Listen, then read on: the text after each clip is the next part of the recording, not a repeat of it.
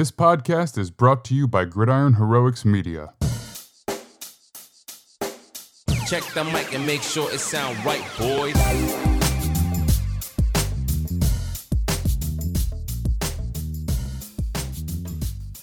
Welcome one and all to the Gridiron Heroics Football Show. I'm Max Dean. You can find me on Twitter at TheMaxDean.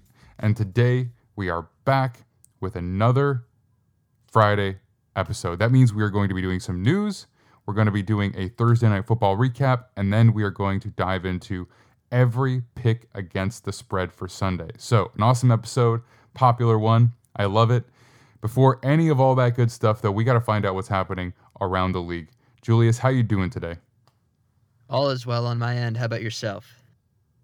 I'm doing wonderfully. I mean, the site is expanding. We have some new protocols in place. It's a little bit crazy, but I think everything is looking pretty cool. So aside from just the multimedia side that we've been working on for a while, taking a larger role over there as well. And I mean, I'm busy, but I'm happy. I mean, working in football, there's nothing like it.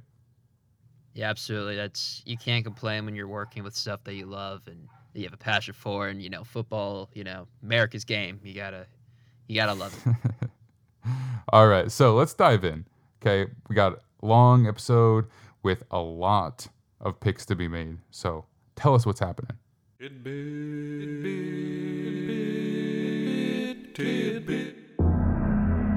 All right, so first off, the Baltimore Ravens are signing pass rusher Jason Pierre-Paul to a one-year deal that can be worth up to $5.5 million pending incentives. So he met with the Ravens back in June, and then he revisited the team this past week. Now he is staying in Baltimore for the year. Nice. I think that's a great addition for them. They have always done a pretty good job of capitalizing on relatively cheap veterans that fit right into their ecosystem and produce at a reasonably high level. I think you can never have too many pass rushers. They blitzed a lot over the past few years to really get home, but adding a guy with the resume of Jason Pierre-Paul, it's maybe not going to change their season, but certainly going to help when there's an injury here or there. Yeah, absolutely. Having that veteran presence on the line, never fails. Can you teach the young boys a thing or two on how to get to the quarterback? Moving on, Steelers receiver George Pickens is unhappy with the lack of opportunities he's gotten. I found this funny. So, only logging 2 catches for 26 yards in the first 2 games. He had a really solid preseason though. He doesn't feel like he's getting a chance, and his quote was, "99% of the time, I'm open." So I like I like that energy. Well, basically what that means is I don't like that Mitch Trubisky is my quarterback. That's exactly what it means. Because, look, if he's open, that means he's running routes in the scheme, which means the scheme is getting him open along with his talent. So clearly he doesn't have an issue with that. It's the fact that the ball is not coming to him. You would think as a rookie, maybe you would wait more than 2 weeks before you start complaining. But I get it, though. I get it. These guys, look, I say that in jest, but the reality is that these guys have a limited time to capitalize on what is life-changing money. So getting in on that early, it matters. I understand. You never know when you're going to get injured. If he's like, if I'm open, I want the ball. I want the stats. I want the recognition, because that means getting paid. So I do get it, but still, 2 weeks is a little bit soon. I mean, it's probably just him being excited. He's amped up. He's new to the league. He wants to make an impact right away. Just that young energy feeling. I think it just comes down to that. But as well as wanting more than 2 catches in the first 2 weeks. Yeah, I get that. I do. Yeah. Alrighty. So to throw in this number, Amazon Prime. We are all very aware that every Thursday night football match is on Amazon Prime. The first showing averaged 15.3 million viewers in its first Thursday night showing, which featured the Kansas City Chiefs and the Los Angeles Chargers. As we know, Kansas City won 27-24. So this is a pretty solid start to the Thursday night football showing for Amazon Prime. Okay, so I didn't have any of the other numbers right in front of me for what Thursday Night Football used to do. That's good for streaming service, obviously, but how is it compared to what Thursday Night Football used to be? I feel like I should just know this off the top of my head, but do you have any numbers? Yeah, I feel like I should too. I do not, but I definitely think, for streaming services, it's pretty solid start.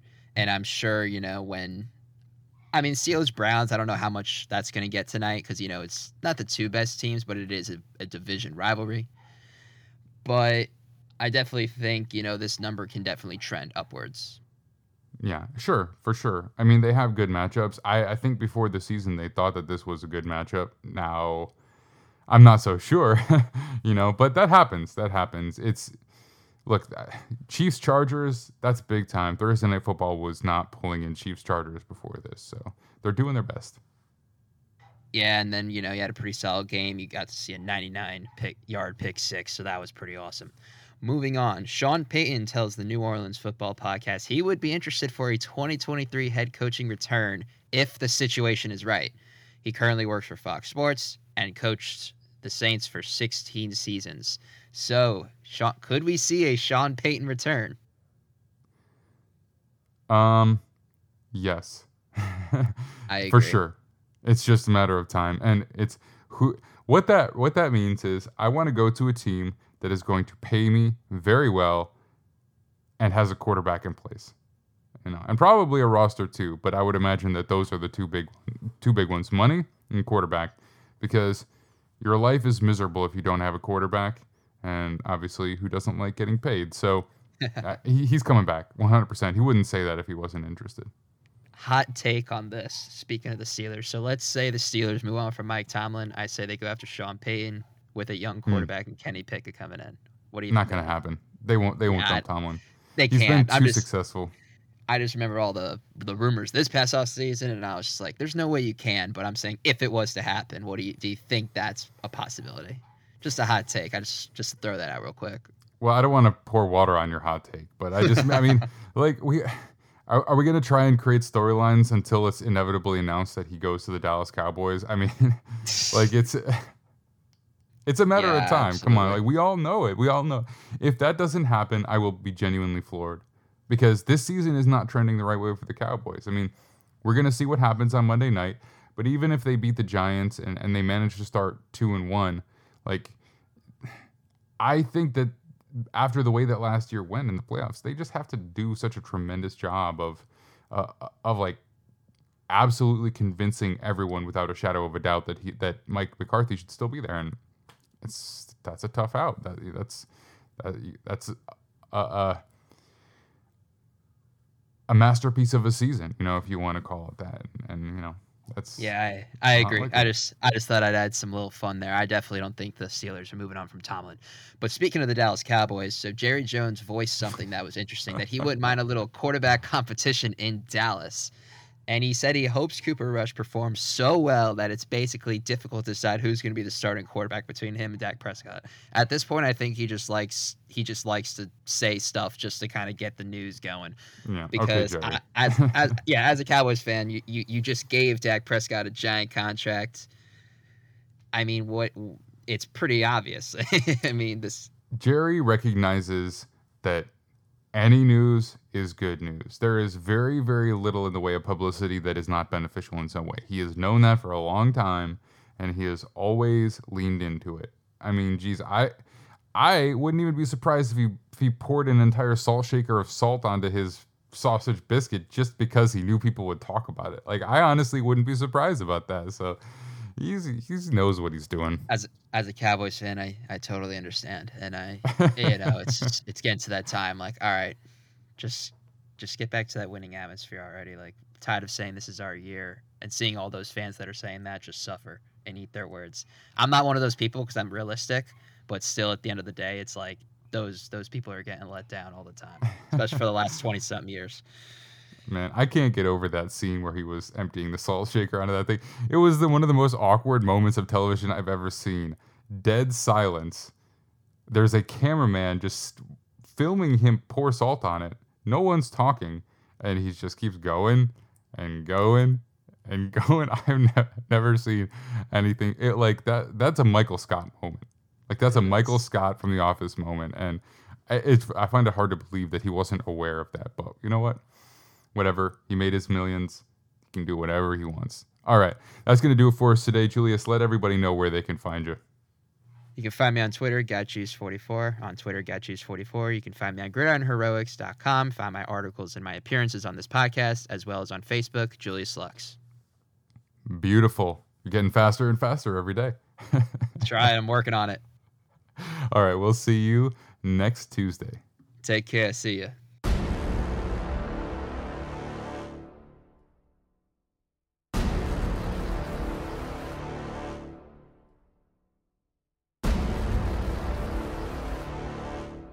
Whoa, what the heck just happened? All right, everybody. We are back to recap this Thursday night football game between the Cleveland Browns and the Pittsburgh Steelers. And to help me do that, as always, is Dave Guberman. How you doing, Dave?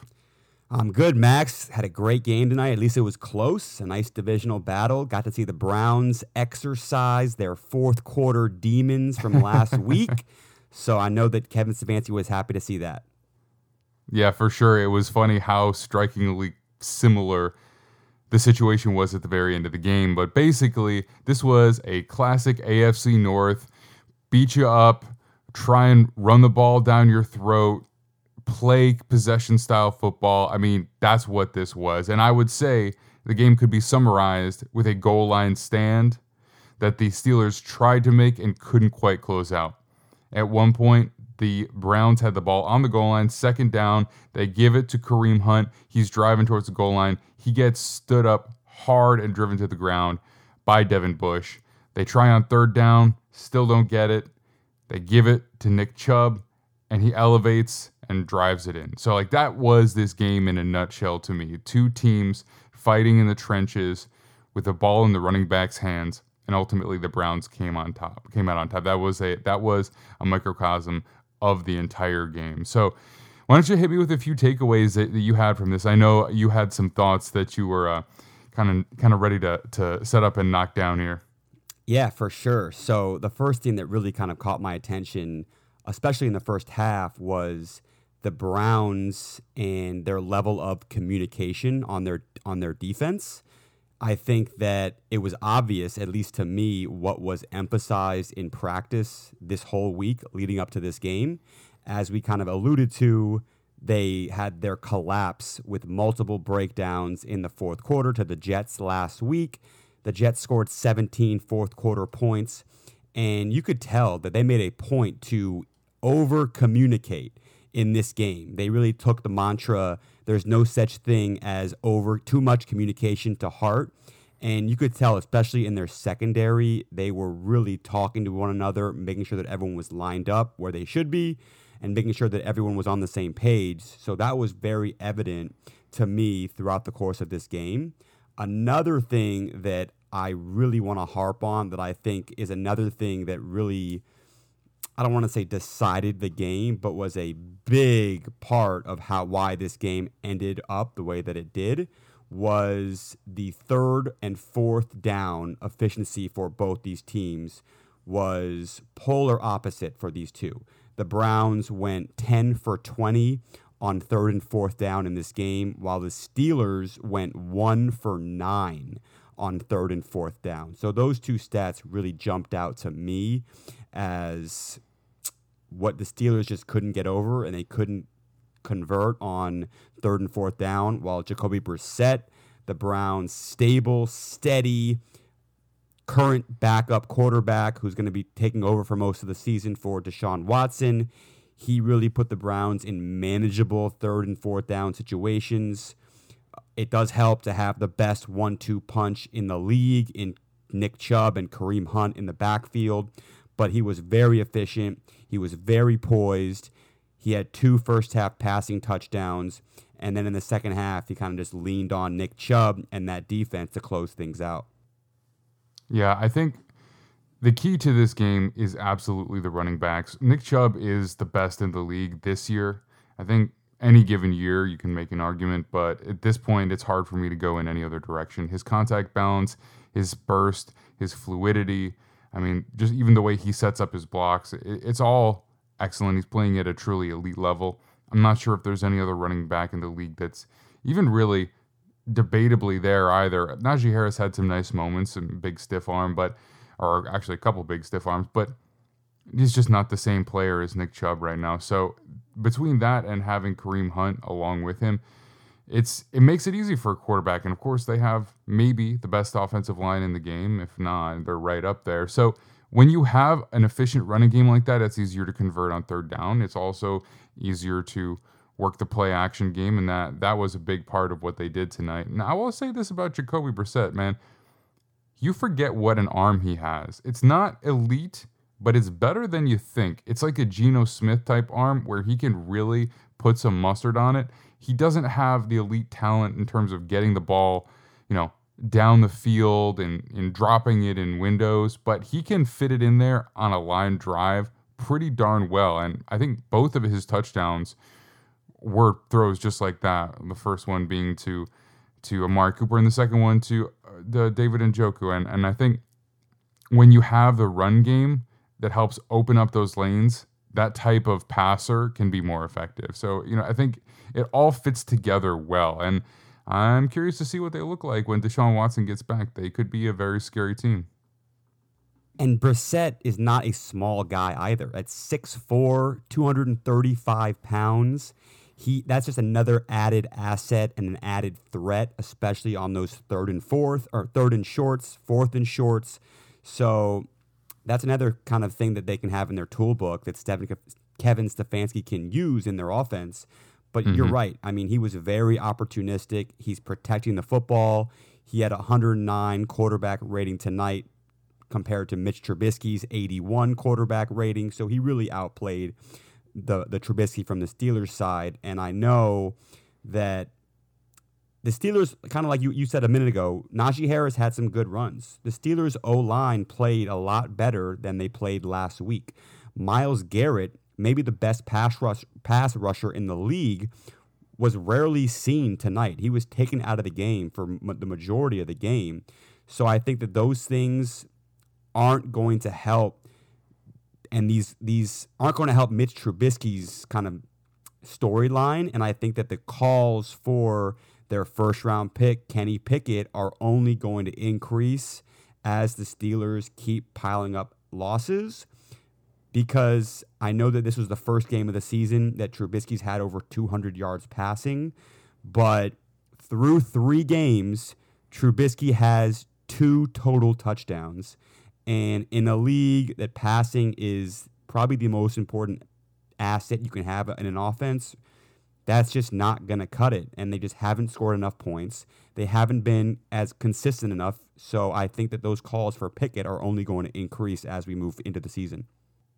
No doubt. I mean, Steelers fans I think a lot of them were aware of what this season would look like, as you transition to a young guy. And I mean, it doesn't change the fact that you get yourself excited through training camp. You see all the plays that your guys are making. You see George Pickens going off in the preseason, and fans fall in love with that. They convince themselves that something is going to go a different way than even how they know it will in their hearts. So at this point, they're already going through that cycle, and they're at the point of being frustrated and wanting a change. I understand that. And I think, look,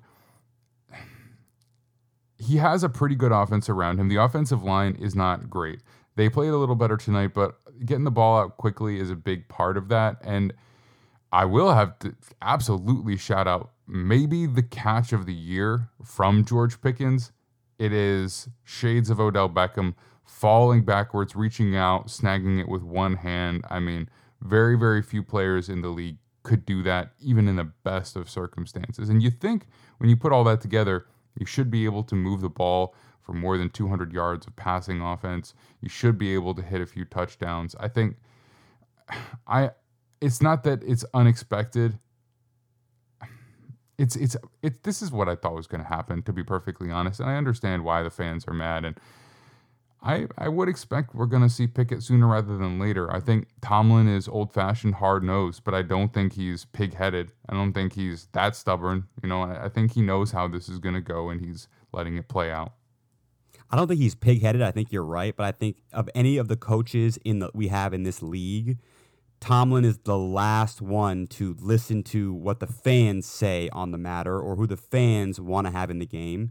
I think that Tomlin's going to do what's best for the Steelers, what he thinks gives their team the best chance to win. So if he thinks that's Trubisky right now, so be it. He might stick with him. They have a long 10-day layover until their next Week 4 game. But as the season goes on, I think that he might kind of change his mind on that. Another piece of that is their defense is probably not going to be the elite level defense that they had in Week 1. TJ Watt really is the straw that stirs that Pittsburgh Steelers defense. The Steelers are 0-6 without TJ Watt in the lineup, so they're going to be without him for the next 4 to 6 weeks for sure. So I know that that's going to be a tough stretch for them, and I will pile on that with this. The next 5 games for the Steelers, they actually get the Jets, your Jets, next week. But after the Jets, they get the Bills. They get Tom Brady's Bucks after that. And then they finish with the Dolphins and the Eagles, 2 very strong-looking young teams. So the next month of the season for the Steelers in particular might be a very rough stretch. Yeah, it does them a favor to have a 10-game window between now and playing the Jets, but we'll see what the Jets look like against the Bengals. But I mean, they just lost in a more convincing fashion, I would say, than let me rephrase that. I think it does serve them well that they have that 10-game window. Tomlin will have them prepared to go up against the Jets, but let's be honest, the Jets did just beat the Cleveland Browns this past week, the team that, I don't want to say they dominated them, but they definitely looked like the better team than the Steelers out there. So that's, even if they did win, that's a tough out. I will say this, as a Jets fan, I would absolutely rather play Mitch Trubisky than Kenny Pickett. I don't know which one is better, but at least I know what I'm getting with Mitch Trubisky, and I wouldn't be confident in it as a Steelers fan. So as a Jets supporter, I am hopeful that they decide to roll with Trubisky at least that one more game, because I think the pass rush can do more against him than Kenny Pickett, who's probably willing to get out there and at least try some different things. Right, yeah, for sure. I would totally agree with that. You really know what you're getting with Trubisky. And as we've already said, the Steelers are struggling mightily to score points. And switching to the Browns' perspective, I kind of mentioned this to you in passing, but I give a lot of credit to Kevin Stefanski and managing these games, managing these situations. As we kind of already said before, the Browns would be 3-0 right now with Brissett if not for that epic collapse against your Jets last week. So they're looking pretty good, and they're going to go into Week 4 next week in first place in the AFC North, regardless of what happens this weekend. So they're in a pretty good spot. As we've already said, they might have the best running back in the league. So they might be a better team than we thought, even with Brissett, their backup quarterback, to hold down the fort. So we'll see how he does over the next couple months, because it's not going to be until Week 13 when they get Deshaun Watson back. But so far, they're looking like they might be a force to go with the Ravens and the Bengals. We shall see about the Bengals in that tough AFC North. I do think that it's going to be a tough out for them anytime they go up against a particularly explosive offense, because their run game is elite, but it still takes you longer to score. And if you give up 2 quick touchdowns, you may be able to come back, but that's tough to do when you're relying so heavily on the rushing attack. When you don't have basically control over the clock, it's harder as a run-first team. So I think I wouldn't say they saw that against the Jets, because the Jets were coming from behind, but I think anytime they play a bit more of an explosive offense, the situation might turn around a little bit. So it's a long season. I don't think that, they could basically ask for a better situation than to be coming out of Week 3 as 2-1, after everything that happened in the offseason. But you got to give them credit, and I think Stefanski is a good coach, and I think they've done a nice job, and I think by far and large, far and away, most of what they have done under this regime with Andrew Berry and Stefanski has been excellent move after excellent move. And it is a little bit colored by the whole Deshaun Watson situation, but everything else has been really, really, really on point. So it's not really a surprise that they are weathering the storm to some degree. Dave, thanks so much for joining me to break down this Thursday night football game. It was old-fashioned football. It was for the classic football lover, I believe. So it's not that it wasn't a good game. It wasn't the modern explosive game that we come to expect out of the NFL, but it was good nonetheless. And we got to see a good old-fashioned full-on fumble lateral play that resulted in a defensive touchdown in the last game. I'm sure some people lost some bets on that last play, but that's just the craziness of the NFL. Unfortunately, I didn't put money on it, but I am trying to win the Gridiron Heroics Pick'em, and they messed up my spread right there. But yeah, Dave, let everybody know where they can find you between now and when we see you on Sunday night to break down every single Sunday game. You got it. Anybody out there listening can follow me on at Dave Guberman on Twitter, or you can follow me on Instagram or TikTok at DAGUBERM. Thanks, guys. You got it. And we'll see you in just a few days. Stay tuned because we are about to pick every single game against the spread. Gamblers, wagerers, and riverboat ramblers. Tonight, we pick. All right, everybody, I am absolutely pumped to pick the Week 3 slate of NFL games on Sunday. And of course, as always, to help me do that, I have two of our best, Kyle Nishida and Bryson Owens. How you doing, Kyle? Hopefully I'm going to do a lot better than I did in week 2. So we got a new week. Hopefully that provides better results. Yeah, some of us had bounce back. Some of us had a fall back to earth. Bryson, how you doing today, man? I'm doing well, man. Hopefully we don't see too many of those crazy fourth quarter comebacks. That tends to ruin a lot of people's betting. So it's going to be an interesting week. All right. Yeah, it was a crazy weekend. No doubt about it. But I'll mention how we did with the final picks at the very end, just like last week, but we are going to just jump right into the week at hand. We have plenty of games to pick. We don't have a double header on Monday night to help us out, so we've got a full slate. First one we have today, the New York Jets and the Cincinnati Bengals. The Jets are +5 at home, so they're still underdogs.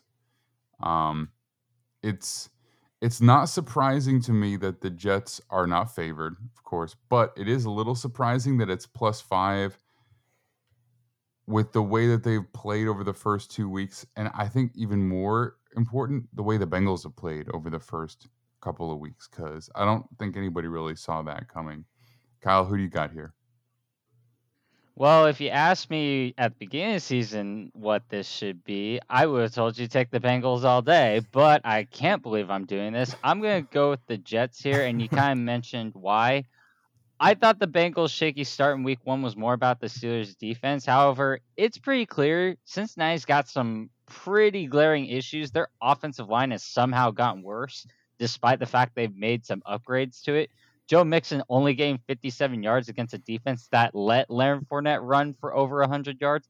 Very, very concerning. Plus, since he can't protect Burrow at all, I may have concerns about Joe Flacco and the Jets, but I can't pick Cincy to cover a 5-point spread after whatever they did against the Cooper Rush Cowboys this past weekend. I'm feeling a little bit opposite of you. I understand why the Bengals are favorites because they're still on paper the better team. And I am a little shocked like you, Max, that's a 5-point spread. That seems a little big considering how these two teams have played. I think that shows if the season was going along like people thought it would so far, this would be maybe a 10-point spread. So I think this is knocked down from what people were originally anticipating. I'm still rolling with the Bengals. I just think that they're the better overall team. The thing that's impressing me about the Bengals this season, despite their 0-2 start, is their defense. They're top 10 in pretty much every category so far through 2 weeks. I don't expect the Jets and Joe Flacco, specifically Joe Flacco, to have another crazy performance like he did against the Browns. Like that was a old school Joe Flacco game. And their run game isn't doing much so far for the Jets. I think the Bengals can contain them on offense. I think Joe Burrow is finally going to get it together. The O-line's been struggling, but it's a lot on Joe Burrow too. He's playing a lot of hero ball. He's holding onto the ball too long, trying to make plays when they're not there. He needs to learn to just get rid of the ball quickly, even if there's not a play there. I think I'm gonna roll with the Bengals one more time. I think they're gonna get it going this week. The only reason I'm not picking the Jets to win this outright is because it just seems like Joe Burrow starting 0-3 is so unlikely. You know, if I step, a lot of times my predictions for the season are more accurate than my prediction for any given week because you fall into the storyline of what happened last week and how that affects this week. But if I look at my season predictions, it's just I find it unlikely that the Bengals start 0-3.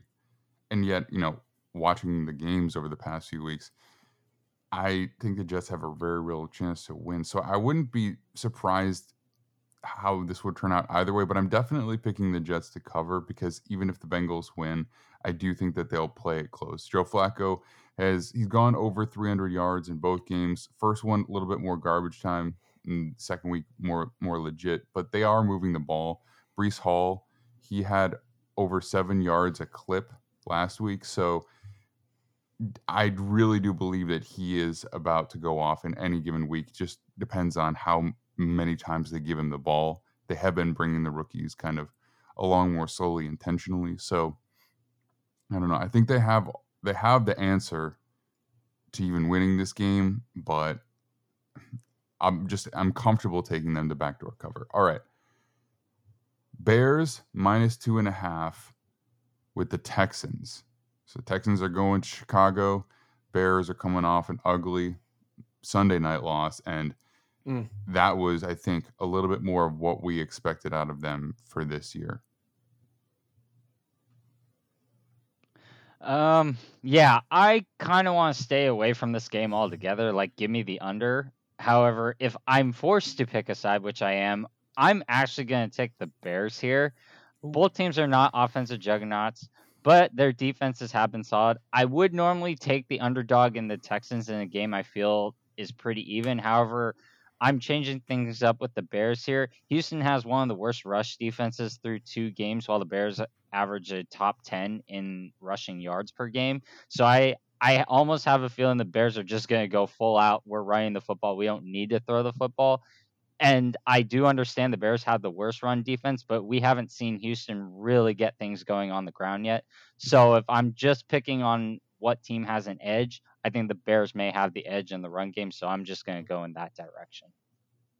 I don't know. You saw against the Broncos, who have a really good run defense so far through 2 weeks. Dameon Pierce had some big moments in that game. He looks really solid. It seemed like every time he got the ball, it was 5 yards, 6 yards, 6 yards, stuff like that. Dameon Pierce really impressed me against the Broncos specifically, and so did Davis Mills. I think he's surprised a lot of people so far this early in his career.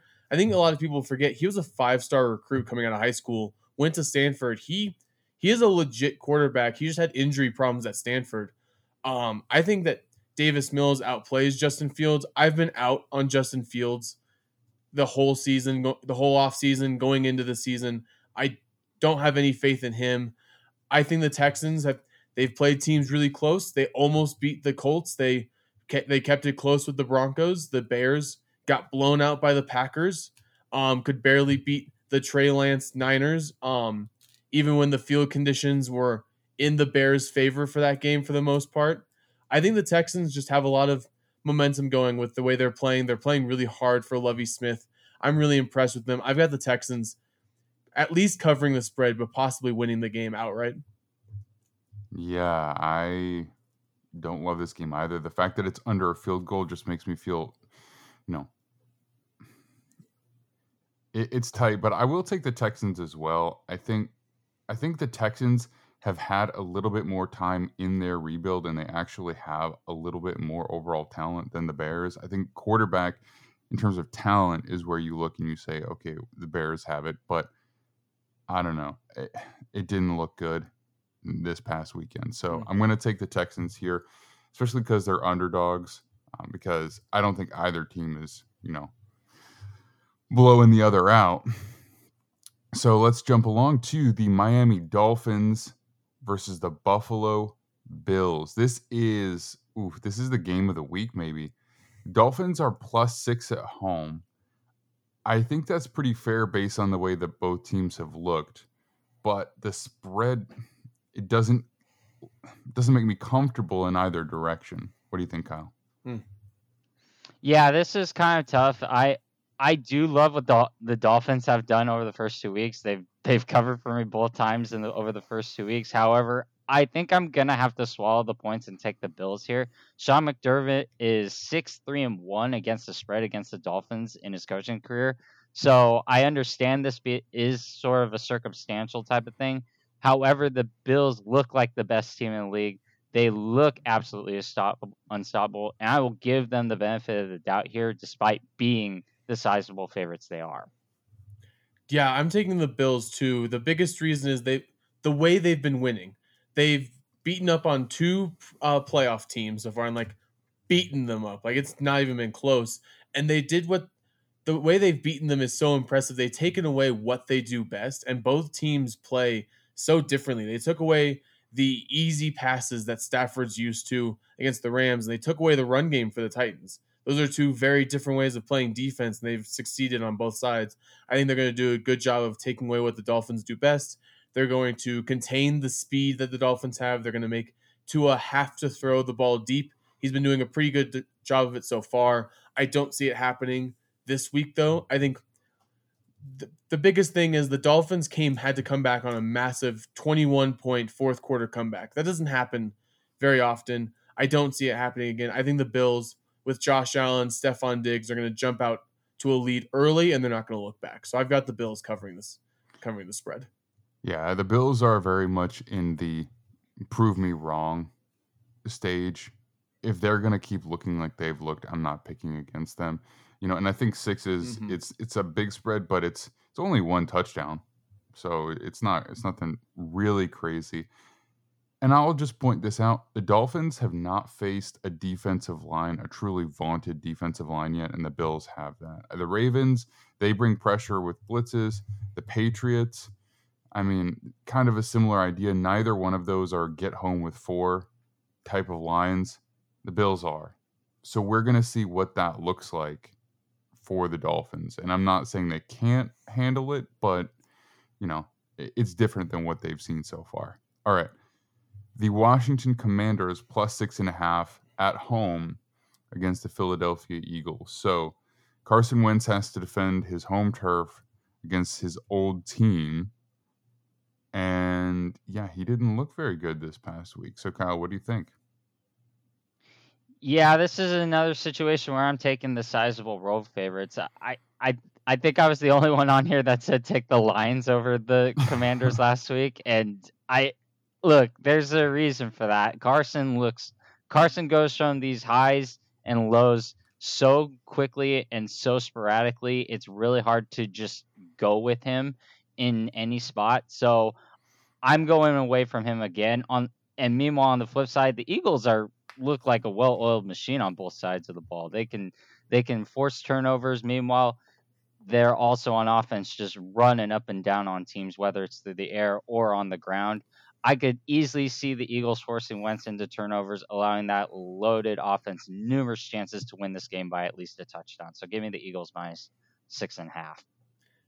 Now, before I make my pick, I am actually pretty impressed with Carson Wentz so far through the season. He does have 3 interceptions, but he has 650 passing yards and 7 touchdowns. He's been playing very solid for the Washington Commanders. The problem with them is they have no run game. They're averaging 86.5 yards a game right now, which is 24th in the league. That's not going to be good enough if they want to make this offense balanced like a Carson Wentz offense should be.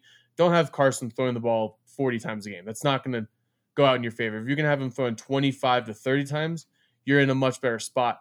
With all that said, the Eagles, like Kyle said, they look really impressive right now. Jalen Hurts, that was an incredible performance by him in their last game. I was really impressed by him against the Vikings. The fact that he went almost perfect for the first half, or he went perfect passing for the first half, was absolutely incredible. They run the ball like no one else can because they have so many guys who can run the ball.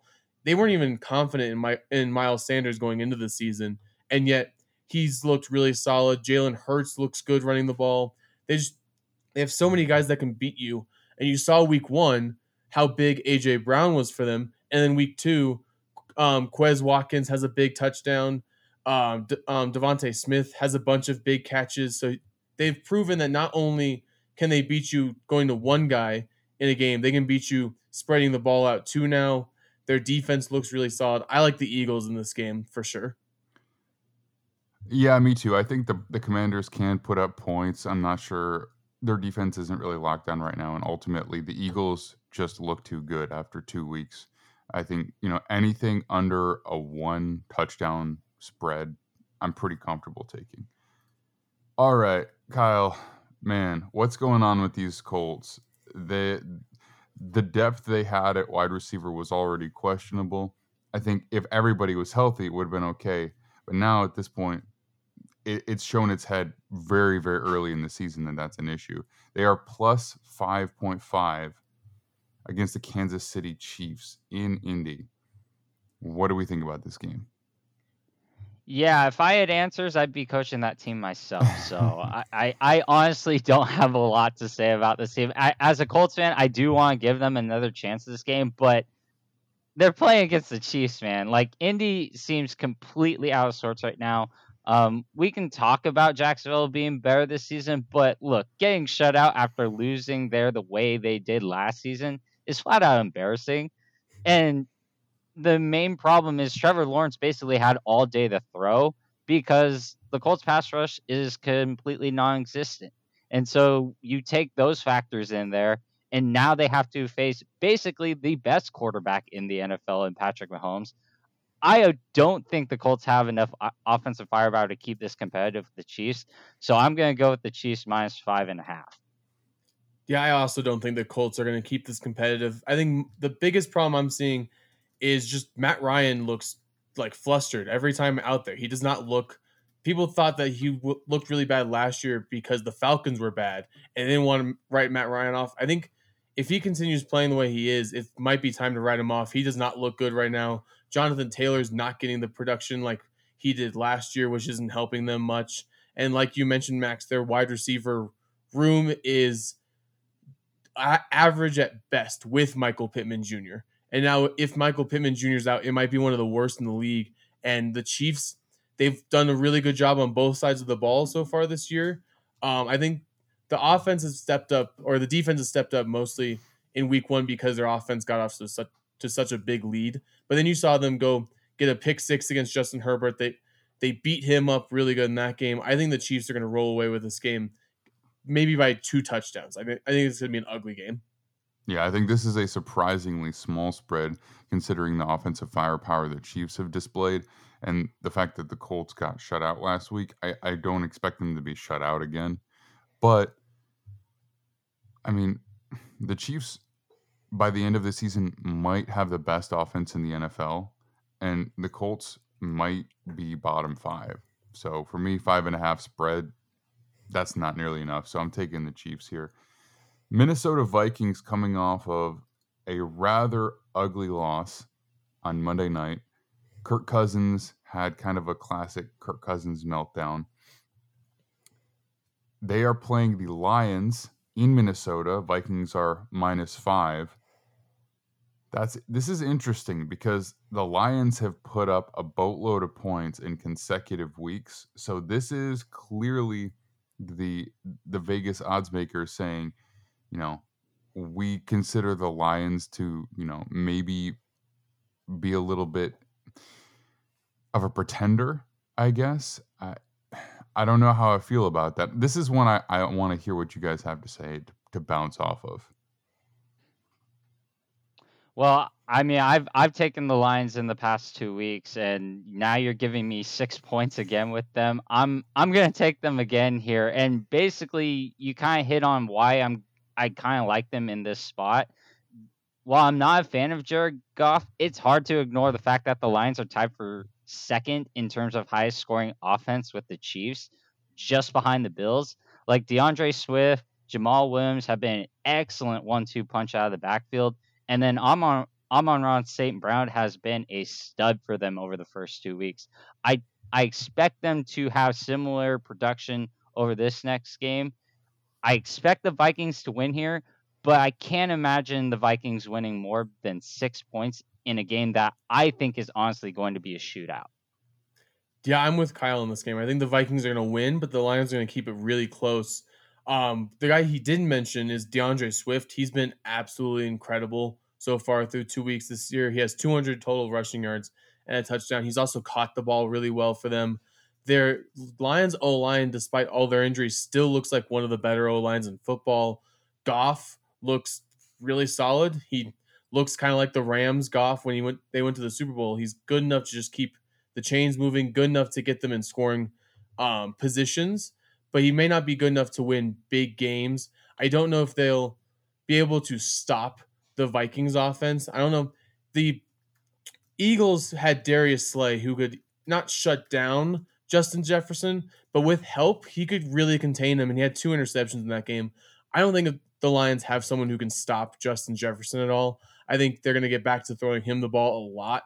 He's going to have a big game. The Vikings should win this game, but I think it's going to be close. It may only come down to like a field goal for that game. Yeah, we'll see. I mean, again, if you can put up points, a large spread is not something I'm comfortable with. And I think the way that Amon-Ra St. Brown is playing, he alone is going to be a big part of that offense. And yeah, I'm going to take the Lions here to cover. In fact, I mean, I know it doesn't necessarily reflect in our picks here. I think I'm going to pick the Lions to win this game. I think this is the week where people are I don't expect them to have a spread like this next week. Let's put it that way. All right. The Patriots are plus 2.5 at home against the Baltimore Ravens. I think this is giving a lot of credit to the Patriots, considering the fact that they looked pretty bad overall against the Dolphins in week 1, and they beat a bad Steelers offense by about 3 points last week. So I don't know. I mean, for me, this seems pretty obvious, but tell me if you see something I don't see. Well, it's kind of funny because I saw this spread and it was larger yesterday, and it's gone down because I'm seeing the public is siding with the Patriots a lot. So I'm gladly going to go against that and take the Ravens here. I think the Ravens got caught by the Dolphins' hurricane comeback. Look, that happens. Obviously, you never want to lose a game you're leading by 21 points in the fourth quarter.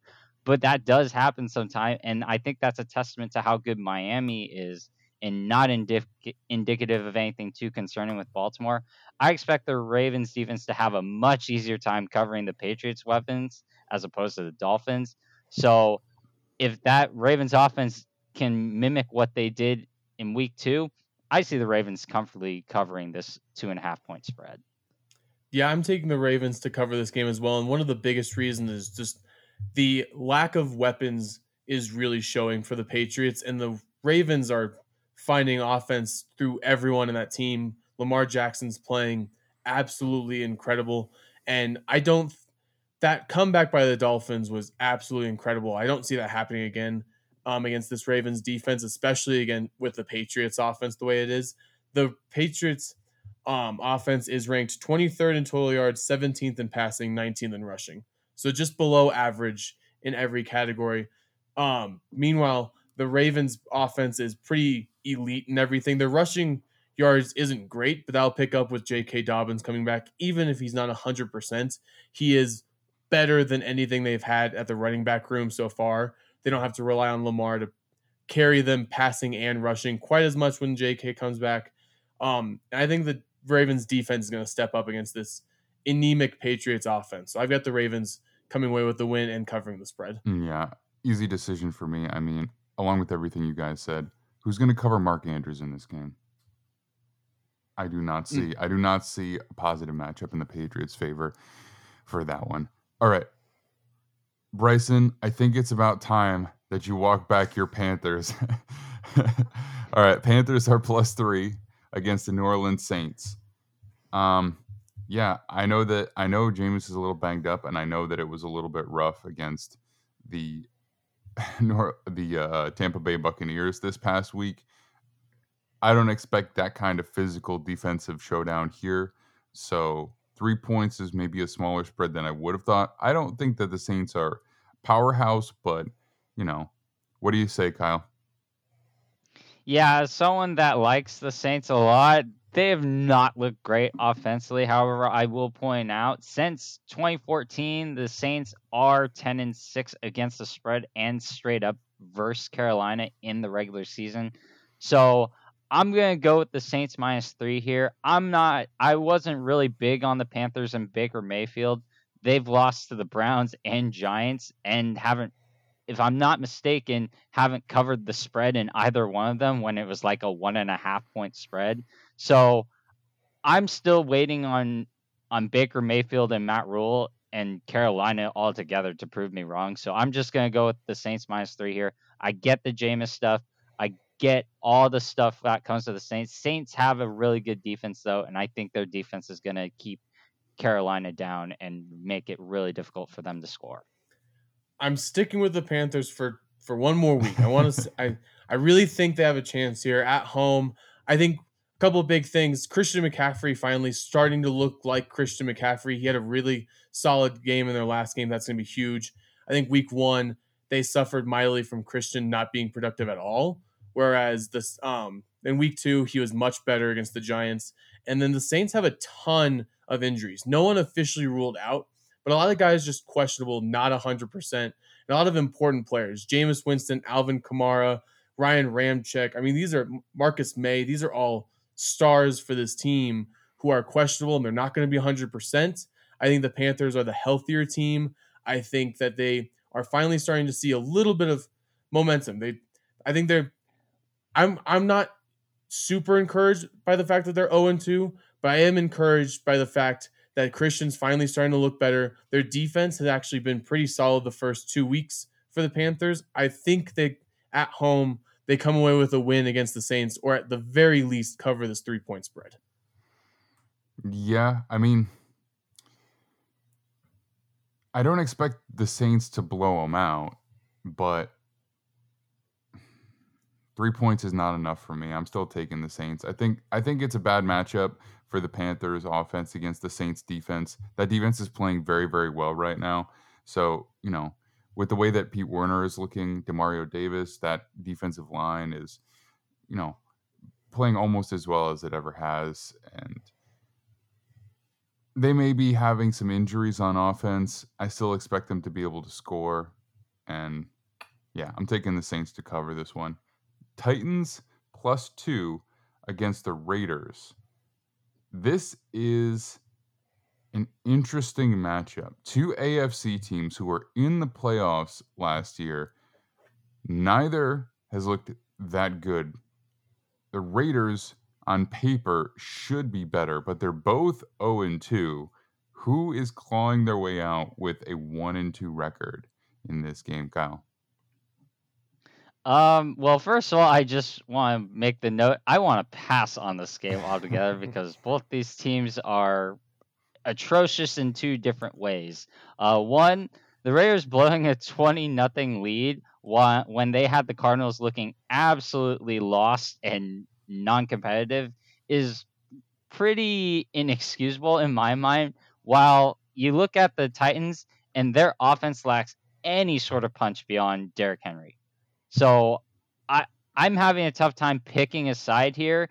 If I'm just going to pick a side, it's going to be the Raiders +2. I'll take the free points here. And just by simple logic, look, the worst team in the AFC West has to be better than the worst team in the AFC South, I think. So I'm going to go with that logic and just move on from this game. So I'm not impressed with either team, but this is kind of how I saw both their seasons going early on. I thought the Titans would get a week 1 win to be 1-1, but I thought the Raiders were going to be 0-2. I thought they were going to lose to the Chargers and the Cardinals. And the reason I'm taking the Titans in this game is that Raiders defense is awful. They can't stop anyone. They Their offensive line is terrible. They can't run the ball. They're 30th in rushing yards so far through 2 games. They have no real consistency on offense besides throwing the ball to Devontae Adams and hoping that he does something with it. Even last week, that didn't prove to be very effective. He only had like 2 catches last week. Derek Carr does not look like the Derek Carr I'm used to seeing. Carr doesn't throw a lot of interceptions in his career. He has 3 already. He's been sacked 6 times. I think the Titans are going to get Derrick Henry rolling. I think we're going to see a more vintage Derrick Henry game.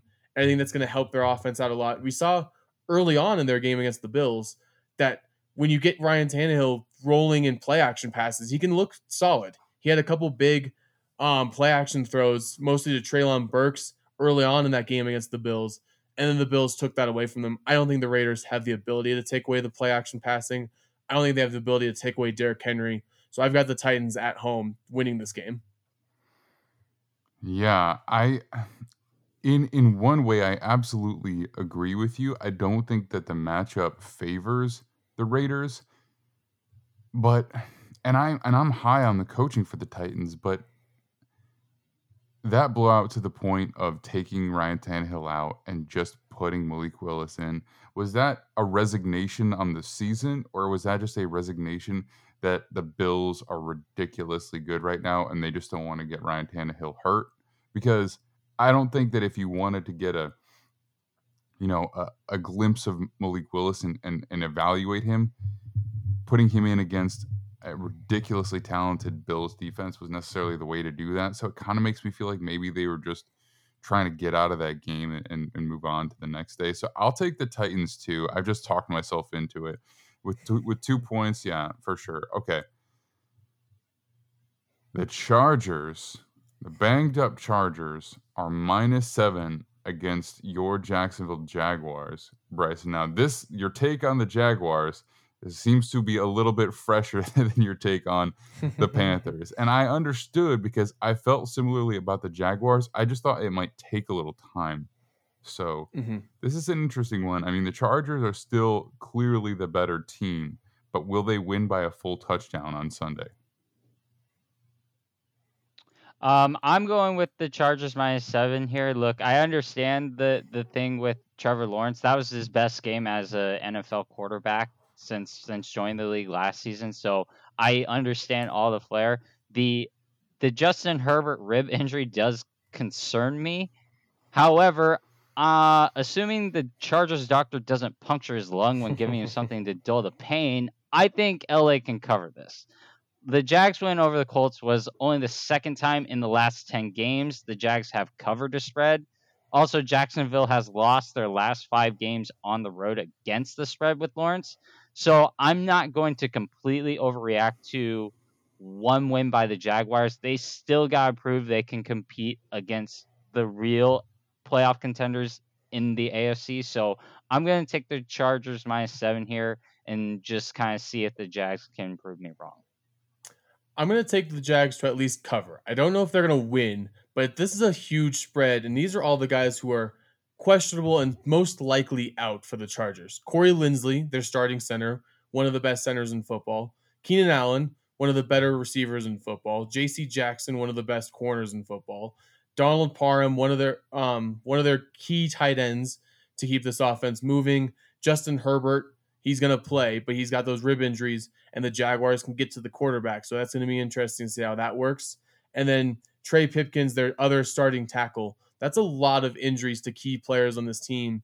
Going against the Jags team that's facing that's have a lot of momentum going their way. They, in my opinion, probably should have won week 1, but Carson Wentz went off in that game, which probably won't see too many of those games going off where he has 4 touchdown passes. But Trevor Lawrence last week looks like the number 1 overall pick. It's crazy what happens when he gets a mature adult as his head coach instead of Urban Meyer.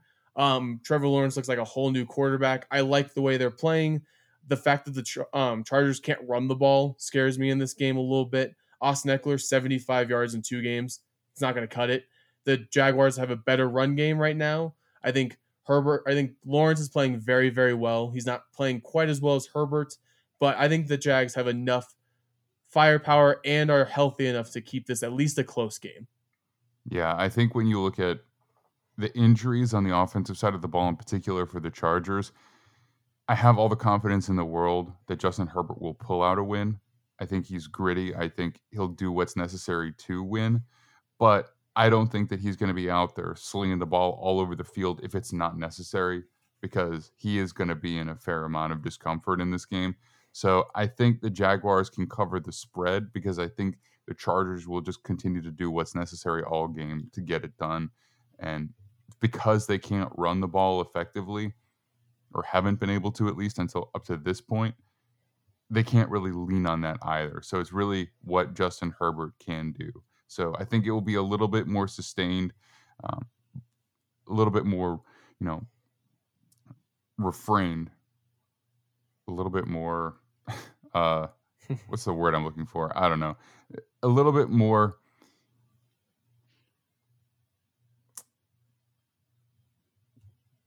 I don't know. I don't know what word I'm looking for here. I need more coffee, I guess.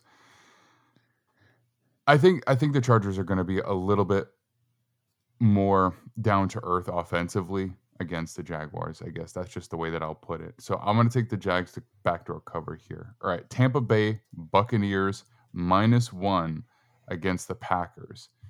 This one, this seems a little. I think it's just because they're in Tampa. That's the only thing that I can think of here, because based on all the injuries, it's definitely leaning in the Packers' favor. Kyle, what do you think?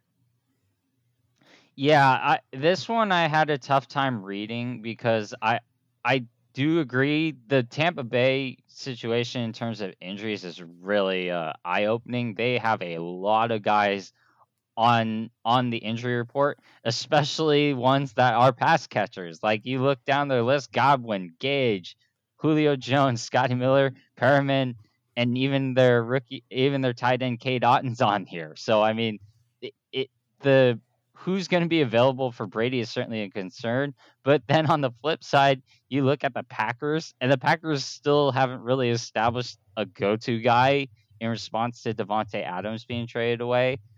I'm having a tough time picking a side. I'm just going to go with the Bucks -1 here.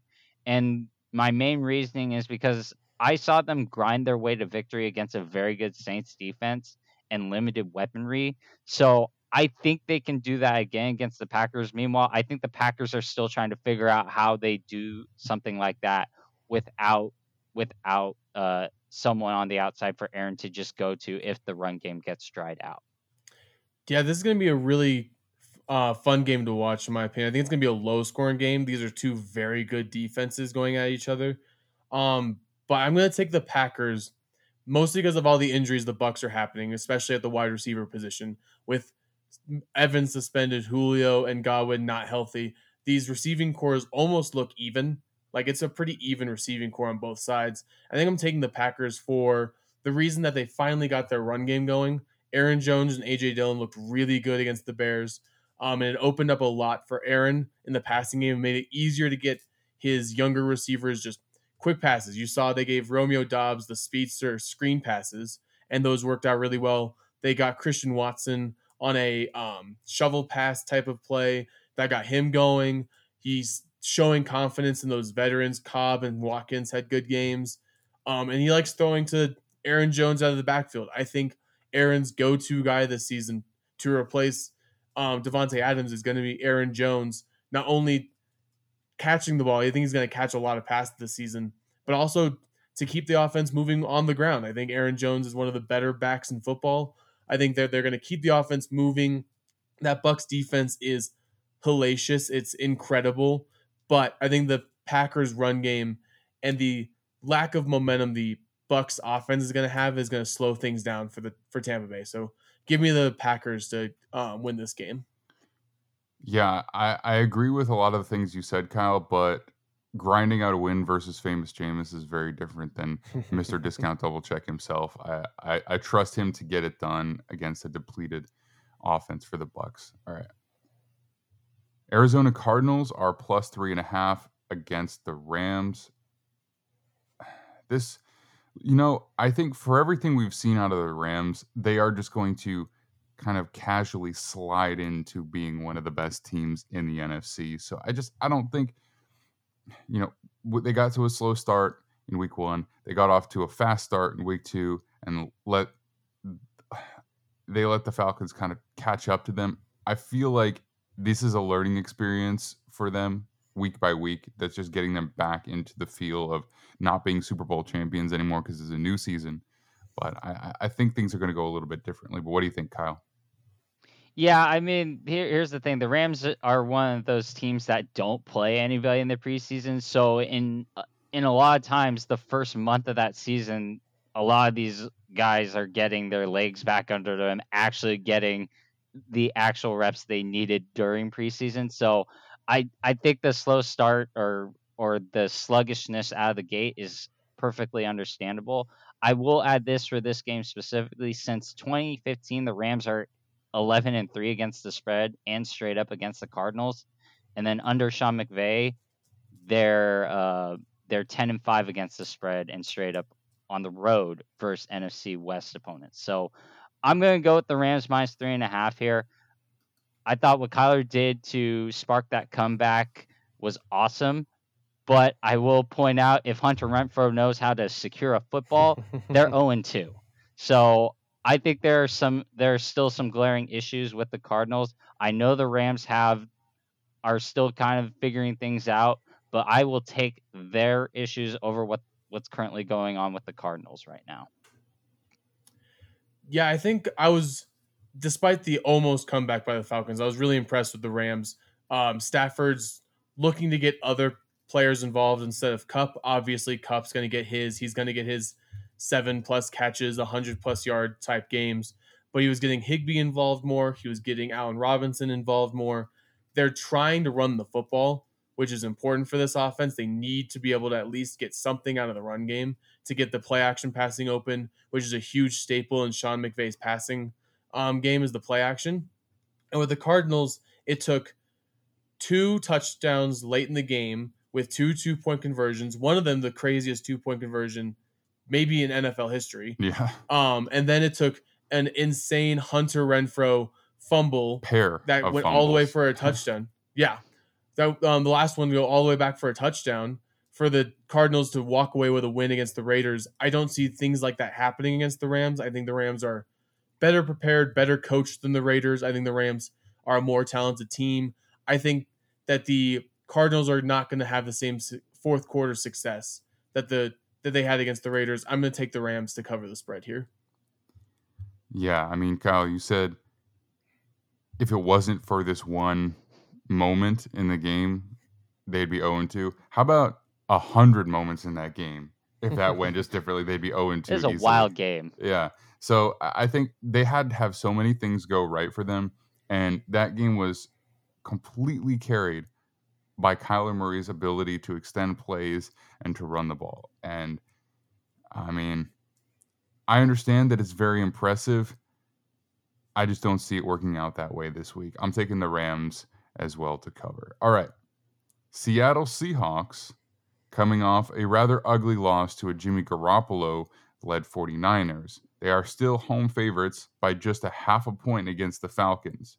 Falcons have to travel all the way to the West Coast and play in Lumen Field, which we know is a tough place. The fact that they're not favored by more indicates that Vegas does like the Falcons here. But what do you think, Kyle? I really want to take the Falcons here, but the one problem is betting against Seattle at home is just a terrible prospect for anybody, regardless of who the quarterback is. When a quarterback not named Russell Wilson is starting at home for the Seahawks, it's 47-31-3 against the spread. That's the Seahawks. So I love Marcus Mariota. I think he's looked a lot better than what I anticipated. I think the Falcons are much more competitive than what most people expected. However, this spread's too small for me to back them, so I'm going to go with Seattle -2 and just kind of think that the home crowd's going to buoy the Seahawks to a victory here. Okay, well, just to throw it out there, for play action pools, we've got -0.5 Are you still taking them? I mean, I assume that it's no different since Yeah. your spread is only -2, but I just wanted to throw that Yeah, out there. oh yeah, no problem. I think it's still minus. I think it's still minus a half point for the Seahawks. It's a pick 'em, so I'm going with the home side here.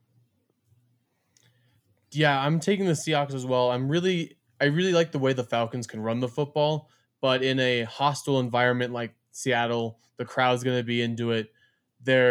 They showed they can get a week 1 upset against a team like the Broncos. They should be able to at least beat a team like the 0-2 Falcons. I'm not really impressed by either team. I'm not really impressed by either team's offense specifically, except for the Falcons' ability to run the football.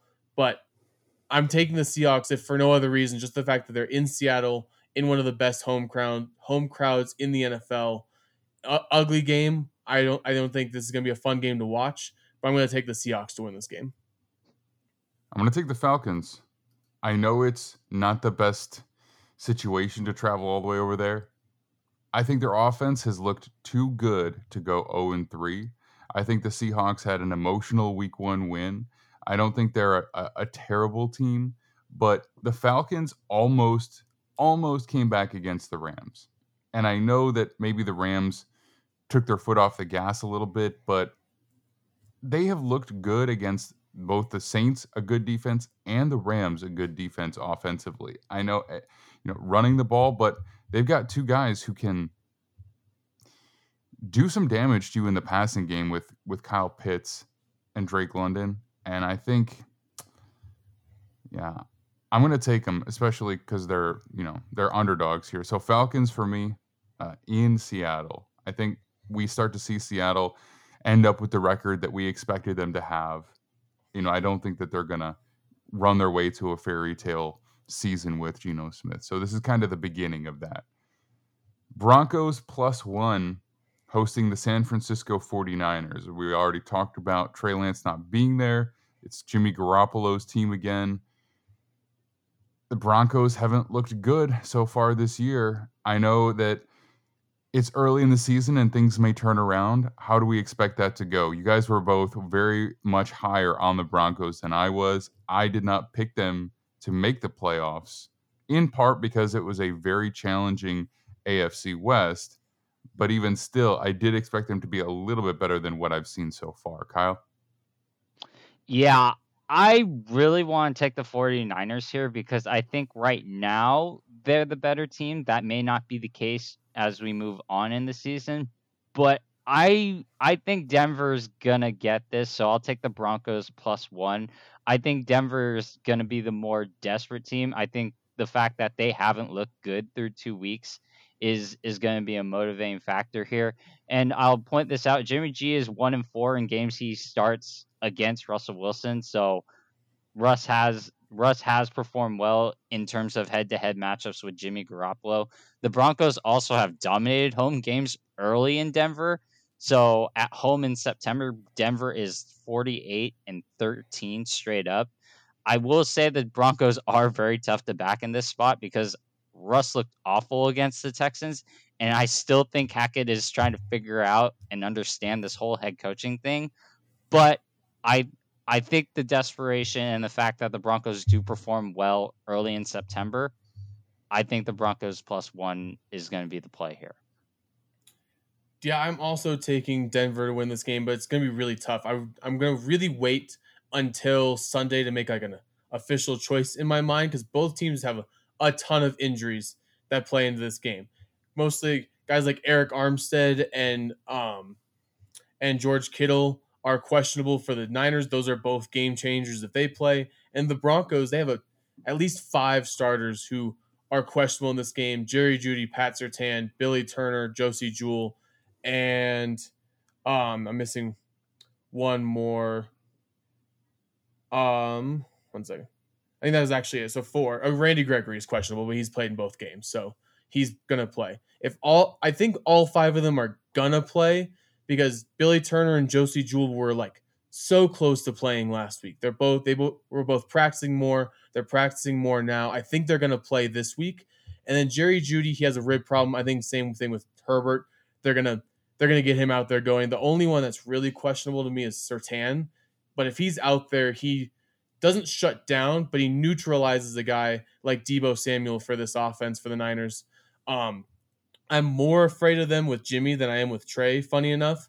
But I think the Broncos defense has done a really good job at getting to the quarterback, and a not mobile guy like Jimmy, I think that's a good chance for them to get more sacks.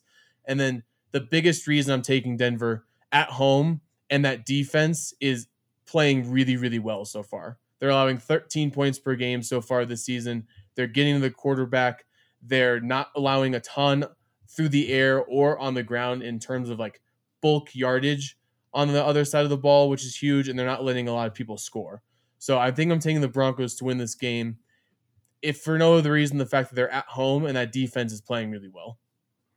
Yeah, I'm taking the 49ers comfortably here because it's not that any of the things that you guys have said are irrelevant or not correct, but I think you've got to look at the top down in this case. And when you have a play caller like Kyle Shanahan going up against a play caller that's as inexperienced as Nathaniel Hackett, and you just look at how it's gone over the first couple of weeks, I think experience is going to play a huge role in this game. I think the Broncos are against the ropes, and I do not know. I feel like under pressure so far, they haven't looked good, and the pressure is just building. I think 49ers have been there, done that.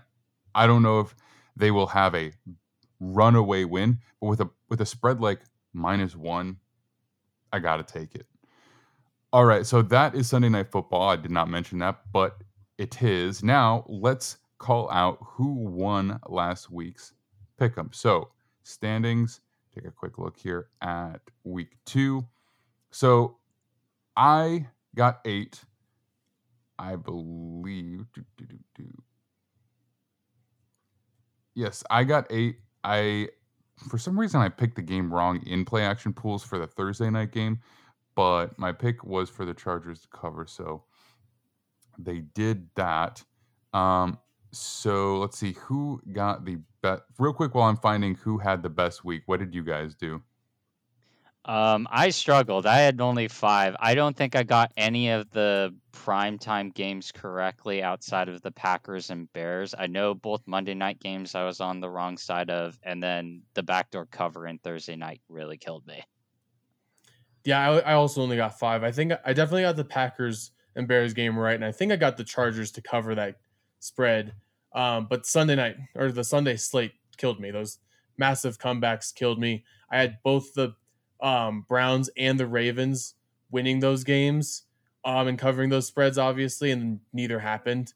Mm-hmm. So those were killers. All right, so I have here Simon Carroll and the Redbeard, who is Rowan. Both of them had 9. Nice job. And then Brian K, 1985. I'm not sure who Brian K, 1985 is.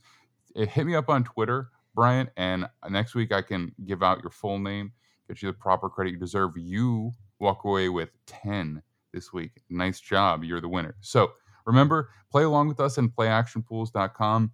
Even if you miss the first couple weeks, I will shout out whoever has the best week, no matter what. So you still have a chance to win a week. And in fact, many weeks. So a link for that is in the description below.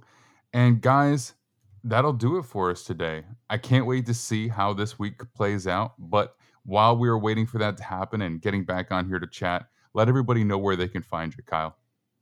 Yeah, I'm on Twitter at Kyle_Nishida, and then obviously all my work is on Gridiron Heroics. Nice. Bryson? You can follow me on Twitter at BrysonOwen16. That's BRISON. And then some of my work is on Gridiron Heroics, and then a lot of it's also on DenverSportsBetting.com. Beautiful. I was looking right at Brian K, 1985 when I said that. My mind said Bryson, but my mouth said Brian. All right, guys, it's been awesome. I love this segment, and apparently the people do too. People have been downloading this episode more than any other each given week, so that's pretty cool. We will see you all next Friday. Thank you so much for listening to our Week 3 Picks and Preview episode. Remember, I'm Max Dean. You can find me on Twitter at BMaxDean. And the Gridiron Heroics Football Show is available anywhere podcasts are found. Now, this coming Monday, we will be releasing our full Sunday recap that I'll be doing with Dave Guberman and Eric Hitch. And following that, to close out the episode, I've got a segment with Bobby Skinner of Talking Giants, part of John Boyne Media, and Law Nation Sports, who covers the Dallas Cowboys on his very popular YouTube channel, Law Nation Sports. So look forward to that. And then, of course, we'll get right back into our weekly slate after. Please rate, review, subscribe, all of that excellent stuff that helps us so much. We appreciate it, and we will see you all very soon.